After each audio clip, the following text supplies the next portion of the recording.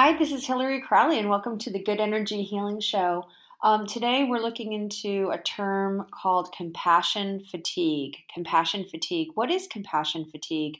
Have you ever left a really long voice message for somebody and you're maybe driving down the road and you leave a message, you go into quite a bit of detail, and all of a sudden it goes beep, your call has been deleted or your message has been deleted? That kind of happened with the podcast that I'm doing right now because, but I'm deleting it myself. 2 days ago, I did a podcast and it went on for quite a while and was about compassion fatigue. And I certainly got to some good points, but when I listened to it before I was able to post it up to iTunes, I was thinking I need to re-record this voice message because compassion fatigue is a very, very personal piece, and it can go very deep into my memories of times that I've had compassion fatigue. It can look a lot like exhaustion. It can sometimes feel like anxiety, depression, but it's actually a situationally based reaction to your environment. And I'm speaking to those folks in healthcare right now because compassion fatigue, by definition, is the indifference to suffering caused by overexposure to suffering. So, the indifference to suffering caused by the overexposure to suffering. And if you can think about it that way, you can understand that that would be kind of built into the job description. Because if I'm having a day at home, I might be exposed to somebody's suffering once or twice a day. And certainly it would be somebody that I know and I would be able to manage it. But if you're in healthcare, let's just put you right into the hotbed of the ER. Your job description is to be exposed to suffering. Your job is to be triaging people as they come in the door and responding to that appropriately. And by appropriately, it means that you're not getting completely entangled in every single story that walks in the door, but you're literally triaging it, trying to figure out how you can be helpful. I love words so much. And I want to, we talk a lot about compassion and culture lately, especially in the holistic world, but also a lot is talked about among like social workers. I work with kids from neglect and abuse situations. So in order to work through their bad behavior, so I guess you could say this is even in the educational world, you meet them with compassion. And that word is just, really, really ripe right now as we build out our heart space to understand trauma, to understand each other, to build a healthier society. But I'm into the etymology, the history of words. And the etymology of compassion is based in Latin, and it actually means, it comes from compati, which is to suffer with. So compassion is to suffer with. And in this world of based on belief in suffering, that can be, even on a subconscious, collective conscious level, compassion can bring about fatigue. Because are we really truly supposed to be suffering with everybody along the way? And more importantly, what are we doing to show up for our patients and show up for our, in my case, clients, show up for our neighbors and our friends and our family without suffering with them in a way that it would deplete us to the point where we no longer can have that sense of empathy, love, sympathy, and connection. Compassion fatigue. So today's podcast is about what is compassion fatigue, and naming it. I think this is one of those beautiful terms that once you name it, you say, oh, I see what's going on here. So one of the cool things to think about when you think about compassion fatigue is to think about burnout. Am I burnt out because I'm giving? Okay, yeah. But what happens on the other side of the burnout? I looked up through the Wellness Society some of the signs of compassion fatigue, and they are everything. They're physical exhaustion, sleeplessness, inability to sympathize with other people's pain, a disconnectedness, basic signs of burnout. But where I'm interested in talking about this is that I happen to believe in energy medicine, that the human connection that we may make has a medicinal quality to it.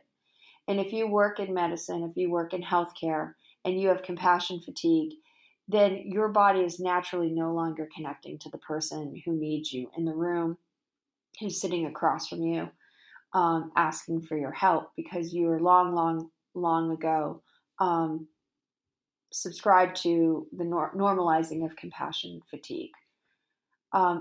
So I wanted to kind of talk a little bit about that. One of the things I think that might be going on with compassion fatigue is our history of medicine and a history of our war.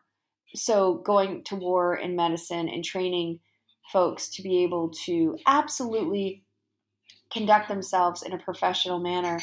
I kind of think of the MASH, the show MASH, which I feel like everybody knows MASH, but that's ridiculous because it hasn't even been on the air for 30 years, but it ran for 10 years, and it took place in a medics camp where they would receive incoming soldiers, and there was a lot of humor, and there was a lot of seriousness to it, and there was a lot of honesty, and these famous character played by Alan Alda, these medics would try to just fight off compassion fatigue. I think there were many episodes about it. But the reality is that life is not a sitcom called MASH, and being a war medic is not at all a sitcom at all. And I have a feeling that there's a possibility that the medical training, at least in the United States, started to prepare the doctors and nurses in their training. And I've even heard about it through the naturopathic doctors, where it's just sleep deprivation, pushing, and not looking at self-care for the actual providers or the healthcare the students, the medical students are not getting anything to stave off compassion fatigue, because it's considered part of the culture. Because when you have compassion fatigue, you have a disconnect, and that disconnect could be really valuable in a war zone, because you're just seeing one traumatic injury after another. So what I wanted to do is kind of put a little bit of cultural context and permission to say, wait a minute, I don't want to live like I'm in a war zone anymore, because we know now enough about how our own bodies work that we want to be able to handle difficult situations and be present with the people who are coming to us for care.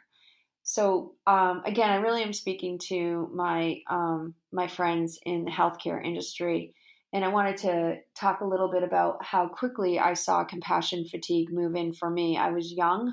I was about 19 years old, and I was working at the University of Massachusetts Medical Center. And my job was to be a nurse's aide, and I was put right behind the front desk and told how to read the board, which would light up when anybody in their room asks for help. And then it was in the late 80s. So it would be, I don't know what the boards look like right now, but I guarantee they're probably not even boards. They're on a computer now, but the light would go off next to the room number. So my very first day there, I noticed there was one room in particular, and the light would go off all the time. For some reason, I have it in my mind, it's number 6. I mean, it's funny how we remember things when they impact us. I think it was room number 6. And the light would go off all the time, like every 2 minutes. And I responded to it. First of all, I would ask a nurse to respond. And then when the nurse wouldn't be available to respond, I would walk down there quickly and check in, and then go back to my position at the desk. Until, of course, and all of you nurses out there know what you're going to say. They were like, you can't do that. You can't leave the desk to respond to this. I was 19. It was my first day. You can't respond to this room number 6. And I said, why not? I mean, this person is in distress. And they said, yeah, every day, hitting the button all the time, every day. But I forgot to add, if I didn't, I was on a pediatrics ward. So this person was a child. And I was 19 years old, and I was not a child. I was, 19, and I remembered being a child, but I was not a child. So I had a lot of, I guess you would say, healthy compassion, fresh from the school. It was a summer job for me, and I was really interested. Well, I didn't respond to that call after a while, and the button kept hitting and hitting and hitting, and eventually within a week, I became the person who knew that when room number 6 rings the bell, it's not a real call, and that it was just a call for attention or a need. So that wasn't my only story from that experience, but that was my first layer of compassion fatigue taught to me. The next layer of compassion fatigue came from soon into it. There was a child down who was having a spinal fluids being extracted, and that's a very painful procedure, or it was a very painful procedure. I don't know how painful it is now, if they've managed it better. But they would go bring the child into a soundproof room because there was no expectation that the child would actually not be in pain. And the soundproof room wasn't even enough. And so I, of course, could not be present for that level of witnessing that level of pain, even from down the hall. And I got very, very upset. I think I cried. I asked the nurses for some insight or help or support, and they just basically said, it's going to be over soon and it has to happen. And I said, but doesn't this upset you? And they're like, you get used to it after a while. And I'm like thinking, the child doesn't get used to it. This is awful. So I was witnessing pain. And I didn't have the tools. So then, boom, my compassion fatigue kicks up another time because, this is a regular procedure. And by the 4th or 5th time, I'm probably the one who can give the advice to the next new kid that says, yeah, just, it passes, don't worry about it. Then there was a particular crisis where I was at the front desk, and there had been a situation that required confidentiality because the news media was getting involved. There had been a car accident, and they asked me to answer the phones and say we have no comment. And I knew nothing about the incident, so I was the perfect kid for the job because there was no bluffing. There was no worry of anything confidential sneaking out because I had no information. But through the reporter's questions, as I was getting them off the phone, I slowly got more information. And my understanding in hindsight was that a child, a teenager about 16 or 17 years old, was going to wake up from a car accident and learn that they were the driver and their passenger had, in fact, passed away.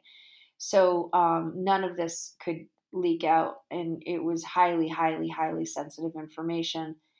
And I just saw like this lack of compassion from the people calling in, just kind of wanting the news story.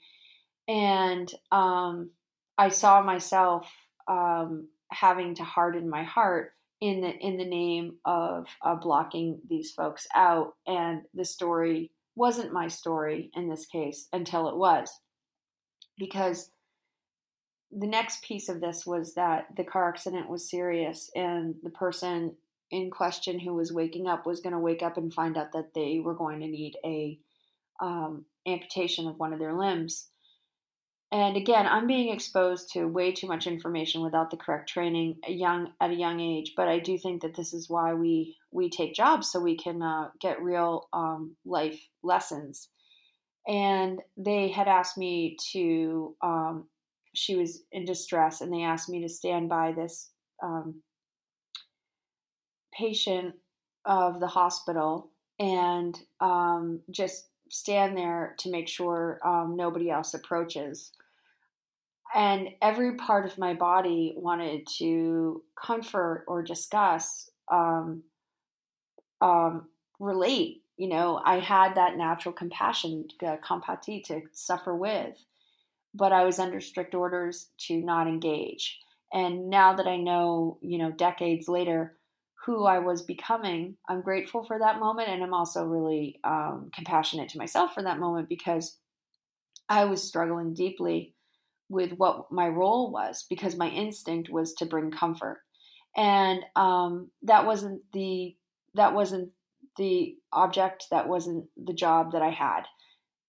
I After that incident, I really could feel how easy it is to hit a shut off switch, and how my job was simply to go through the motions while working in a hospital. I could go through a couple more incidences. One was my job was to hold a child and keep them awake to get them through the sleep clinic. So they have to stay awake now, so they'll sleep in the sleep clinic. But you tell me, when you're 19 years old and somebody holds you, hands you the most adorable 2-year-old who just wants to snuggle up under your ear, like tuck their head into your neck, and you just hold them because they're holding you and they just want to go to sleep, and you can just feel the calmness of their body wanting to go to sleep, and then have the nurse walk by and say, "Don't let that baby sleep."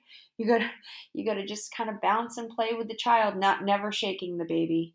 Never shaking the baby, just making that really clear to all the listeners, but just kind of bouncing the baby and keeping it, but it just like the head, I just wanted to go to sleep. And even as I say it, I can remember that the desire and the hunger for sleep that this child had. I know that in the bigger picture, the sleep, I think it had to do with seizures, so the sleep clinic was extremely important for the health of this child. But again, I could see how this built into me um, the the process of, if this went on for more than the summer that I had this job, I could see how I could have deep, deep, deep compassion fatigue.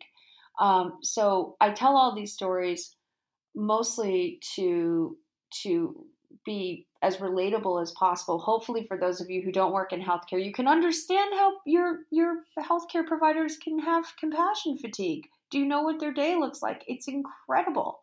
Um, but also to the healthcare providers, I want to reach out and say, like, here are some ways that maybe we can just be aware of it, so that it's not, oh, I'm just over it with, the next 5 clients I'm going to see, or why am I so tired, or why am I so agitated, or this isn't me. This isn't who I started out to be. I'm not a cranky person. You're not a cranky person. Compassion fatigue is a real condition that comes when you've been overexposed to too much suffering. It's a natural boundary that goes up to protect you and protect your nervous system from taking on too much suffering. So, how can we be there and be present and care without taking on the suffering of others? I'm going to ask that again. How can we be present and care without taking on the suffering of others? Because when we can't find that happy middle ground, our jobs suffer. I had another time that I experienced compassion fatigue outside of healthcare. And I don't think you'll be surprised to know that it was when I was working in media. So there is no pre-qualification to caring about other people to work in media. Media is about enjoying the storytelling process and being able to get the news out to people. So when we look at being in the media, we have deadlines. We have to get we have to get to out on the screen. You got to get the stories and the pictures and everything working together. And there's nothing worse than not having enough material. That actually is the goal. You want to have enough material to produce a show. This is also 30 years ago. So you want to have enough material to produce a show, to have a nice half an hour news segment. And if there's not enough material, that actually is distressing. So when something bad happens in the news, they get more material, and by definition, the job becomes easier. Right? You following me? So when something bad happens, you kind of get a little bit of a boost. So that's a different kind of compassion fatigue where you hear about a tragedy and you go, oh, my job just got easier. So media people have to watch out for compassion fatigue too. That is very also much built into their job description. Here's my thing. I actually think that the short answer, I'm going to leave a shorter voicemail today than I did on my first recording. I think the short answer is that you have to be comfortable with connection. In order to be comfortable with connection, you have to be comfortable with love. And you have to start with self-care for yourself, which is to say, how am I doing right now? Do I need to take a breath? What are my needs that need to be met so that I can meet the needs of the other person? I know this is an overused metaphor, but we talk about it with the airplane putting the oxygen mask over you first before you put it over the person who needs the oxygen but can't get the mask on themselves. There's a very good reason for that training, and they repeat it every single flight you'll ever take. It's because if you don't have enough oxygen, you actually could make a mistake and not even have the wherewithal to get the mask on the next person. So don't try to rescue people if you haven't made sure that you're caring for yourself. And is that taught in medical school? Is it taught how to really, really care for yourself? I love the book Clean by Alejandro Unger, Dr. Alejandro Unger out of Columbia University. His book is really well known now. And I don't know if he's still practicing at Columbia University because he's become so successful. But he talks for at least 2 chapters about how he was not taught how to care for himself in medical school. So as he was helping other people and becoming a cardiologist, he was getting sicker and sicker and sicker. Those are his words in his book. So yeah, let's just acknowledge the fact that you're going to be a better caregiver, a better provider, a better healthcare expert when you take that time to make a connection with yourself. And compassion fatigue, I think, can be one of the greatest wounds because you have lost your ability to create healthy boundaries and your body has gone ahead and created the boundaries for you. And it's kind of like a hardened heart. I think that's my best way of describing it. It's a block in the heart rather than a healthy boundary. And this is going to sound counterintuitive if we want to think about the, sort of the rudimentary concept of heart energy and love. But until we understand that by going into the heart, that actually creates the strongest boundary, like really taking a moment and breathing deeply and saying, I'm noticing that what I'm feeling right now is making me feel anxious, or I'm nervous about this next patient because I don't know if I have all the answers. And you know what? Good self-care thinking, good thought habits around this says, I have maybe not the answers, but I will help to find the resources, including, and this is the work that I love so much, the resources in the patient themselves. So as we look at healthy boundaries and focusing on the heart space of the person in front of you who needs you, I think that's where we begin to heal this culture in healthcare of compassion fatigue, and that it's not a badge of honor to have a hardened heart. And if you notice that you're zipping through your day and you're not feeling as much as you used to feel, watch out for that, because feeling is healthy. It's a measurable terrain that you can walk through in your day. It gives you texture. It gives you something to respond to. It's a sign of emotional intelligence. And allowing yourself to just work on the healthy boundaries, which says, I cannot do all of this for this person, but what I can do is be present, to actually being present. So that's all I have to say about compassion fatigue. Just go ahead and acknowledge it, name it. You're going to have more compassion fatigue if you haven't had a break in a long time. You're going to have more compassion fatigue if you've stacked up your schedule You're going to have more compassion fatigue if you've stacked up your schedule and according to your administrative and health insurance and all these other pressures on you, you have less time to make the connection with the person across from you. This is not a war zone. And for those of you who are listening who might be in war zones, it still matters to take time and to take that breath and be present, because that will give you the healthy boundaries that you need, which will allow you to present yourself in a healthy way to the person who may be sick or injured and in need of you. Because I think one of the things about naming compassion fatigue is that when you don't name it, everyone else sees it around you. Most importantly, your patients. And you can become blind to the lack of healing, the lack of bedside manner, the lack of grace and kindness. You can become blind to what you're not bringing into the room anymore. You're not bringing into the exam room or the surgical theater. So that's compassion fatigue. Take a moment, notice how it plays out in your life, whether you work in healthcare or in education or in the media. Look at it from a family role, like how you play your different roles. Are you being compassionate towards your parent or your child? Are you being compassionate to your friends? And if you're not, it just means that you're getting inundated with too much information around suffering and others' suffering. And take a moment and stop the suffering in your own heart and notice how strong and beautifully you reset. This is Hillary Crowley. Thank you so much for tuning into the Good Energy Healing Show. We are on iTunes, so please like and subscribe. And I hope this was a good vocabulary lesson for you today. Compassion fatigue, be gone.